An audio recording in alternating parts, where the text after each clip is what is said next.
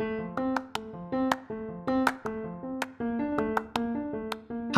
my name is Dr. Mark Allandari, and I'm an infectious disease specialist in New Orleans. Hi, my name is Hope Hickerson, and I'm a health education specialist and reporter. This is the Noise Filter Podcast, where an infectious diseases physician, that's me, and a health education expert, that's me, talk to healthcare professionals about what you need to know about COVID-19, as well as community and public health. For more information about Noise Filter, your public health podcast, and to watch and share our incredible informative animations, please visit us at noisefiltershow.com. And if you like what you hear, don't forget to leave a review on Apple Podcasts, Spotify, or wherever you listen to us. So let's get started.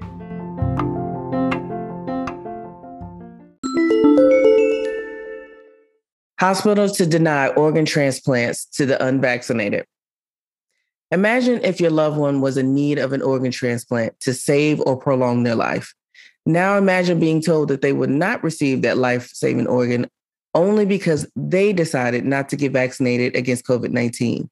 How would that make you feel? Now, as reported by the Washington Post, UC Health, a Colorado-based health system, says it is denying organ transplants to patients not vaccinated against the coronavirus in almost all situations because studies show that these individuals are more likely to die if they get COVID-19. The policy illustrates the growing cost of being unvaccinated and verges on being controversial because essentially the policy uses immunization status to decide who gets certain medical care.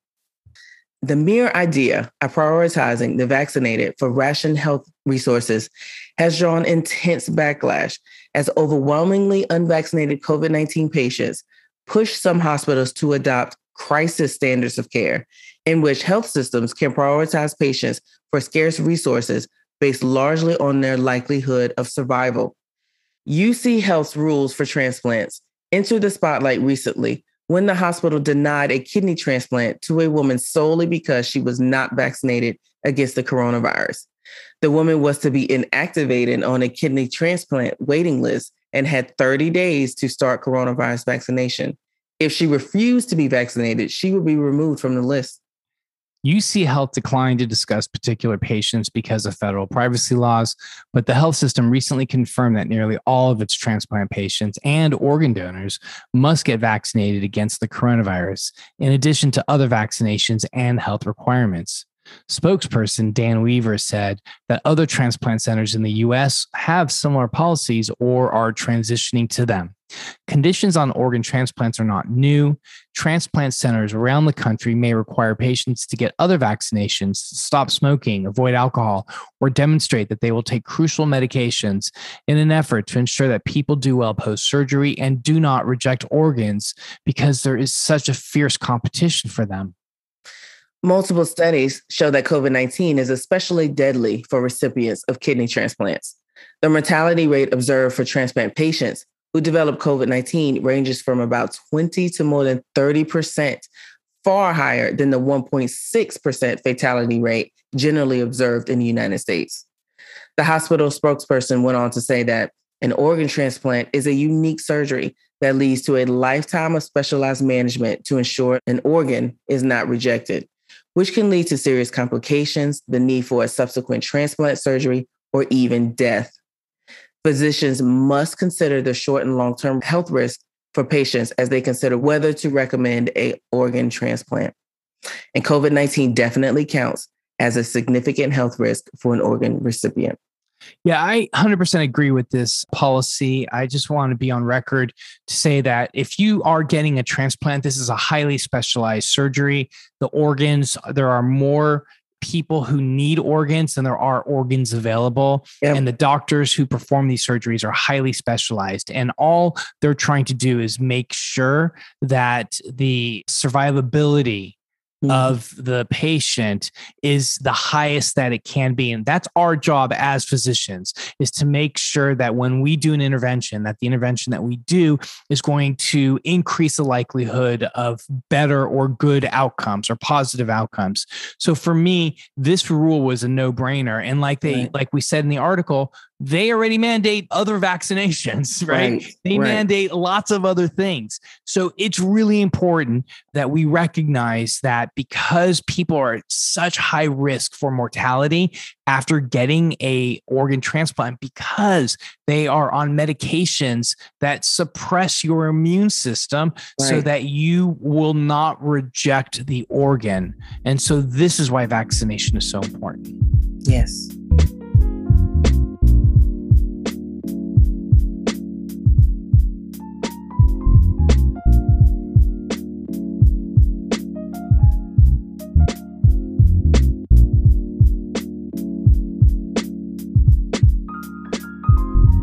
Virtual learning and the education achievement gap.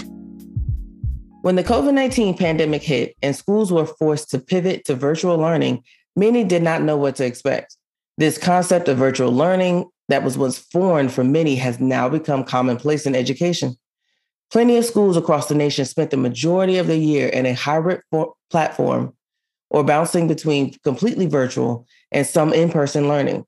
At this point, returning to full in-person instruction feels strange for many students. Yeah, because distancing learning has exacerbated the long-standing social class achievement gap issue our nation's education system faces. Students from higher income areas are more likely to succeed and excel in common education metrics, while students from lower income areas are less likely. For starters, access to technology, internet, and familiarity with digital tools are already lower in low-income areas when compared to higher income ones. When students were required to become distance learners, these issues became far more pronounced. And furthermore, virtual instruction has led to students leaning on parents and guardians at home more than ever before. The availability of support in the home is not the same across social classes, further separating achievement between those classes. In addition, support offered by schools is disproportionate across the classes. One would assume that more support will be offered to schools with lower income or working class families that do not have as much availability to support their children in school. However, this is not the case. Extra material and human resource support was actually offered more frequently to students from upper and middle income families. They benefited from additional resources and one-on-one meetings with teachers to provide more direction and instruction for at-home support. Specifically in the US, these issues resulted in a divide in education time lost between races. People of color lost an equivalent of 3 to 5 months of instruction, while white students only lost 1 to 3 months of instruction. My goodness. More research is needed to observe the education loss and the achievement gap during virtual instruction, and whether or not the gap diminishes as in-person instruction begins. This issue is unprecedented, and there is no previous data to lean on and use to guide the transition back to in-person instruction. Teachers and school administrators are looking for ways to catch up on lost instruction time and bring many students back up to grade level. Yes, indeed.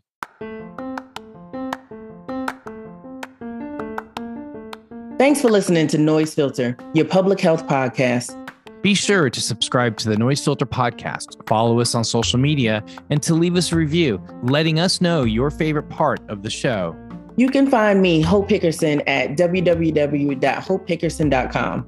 And you can find me at Dr. Mark Allen Derry or at the Dr. Derry, that's DRDERY. You can follow us at Noise Filter on Instagram, Noise Filter NOLA on Twitter, and to see and share our amazing animations and to find out more information about us and the show, go to noisefiltershow.com. Just as a reminder, COVID-19 and the human immunodeficiency virus, HIV, do share the same risk factors. We are so grateful to our sponsors, Access Health Louisiana, and to the South Central AETC. You can learn more about them at www.scaetc.org. Hope, any last words? Yes, stay well out there, folks, and continue taking the steps to keep yourself and your loved ones healthy. That includes exercise, a good diet, and seeing your healthcare provider regularly. And protect yourselves and others by getting the COVID-19 vaccine, wearing a mask, and social distancing wherever possible. As an infectious diseases doctor, I also want to share with the healthcare providers in our audience that the HIV Care Tools app was recently launched by the AIDS Education and Training Center, the AETC. And it's a fantastic tool for ensuring your patients have access to the best standard of care. I encourage you all to check it out. And remember, health is a human right.